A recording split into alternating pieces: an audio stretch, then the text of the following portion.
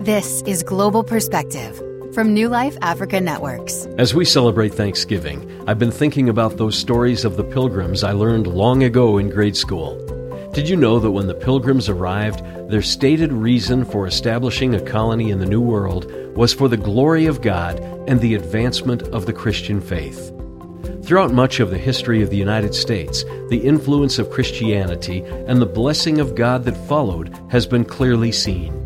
Today, much of the evangelism of the world is done by Americans or paid for by Americans.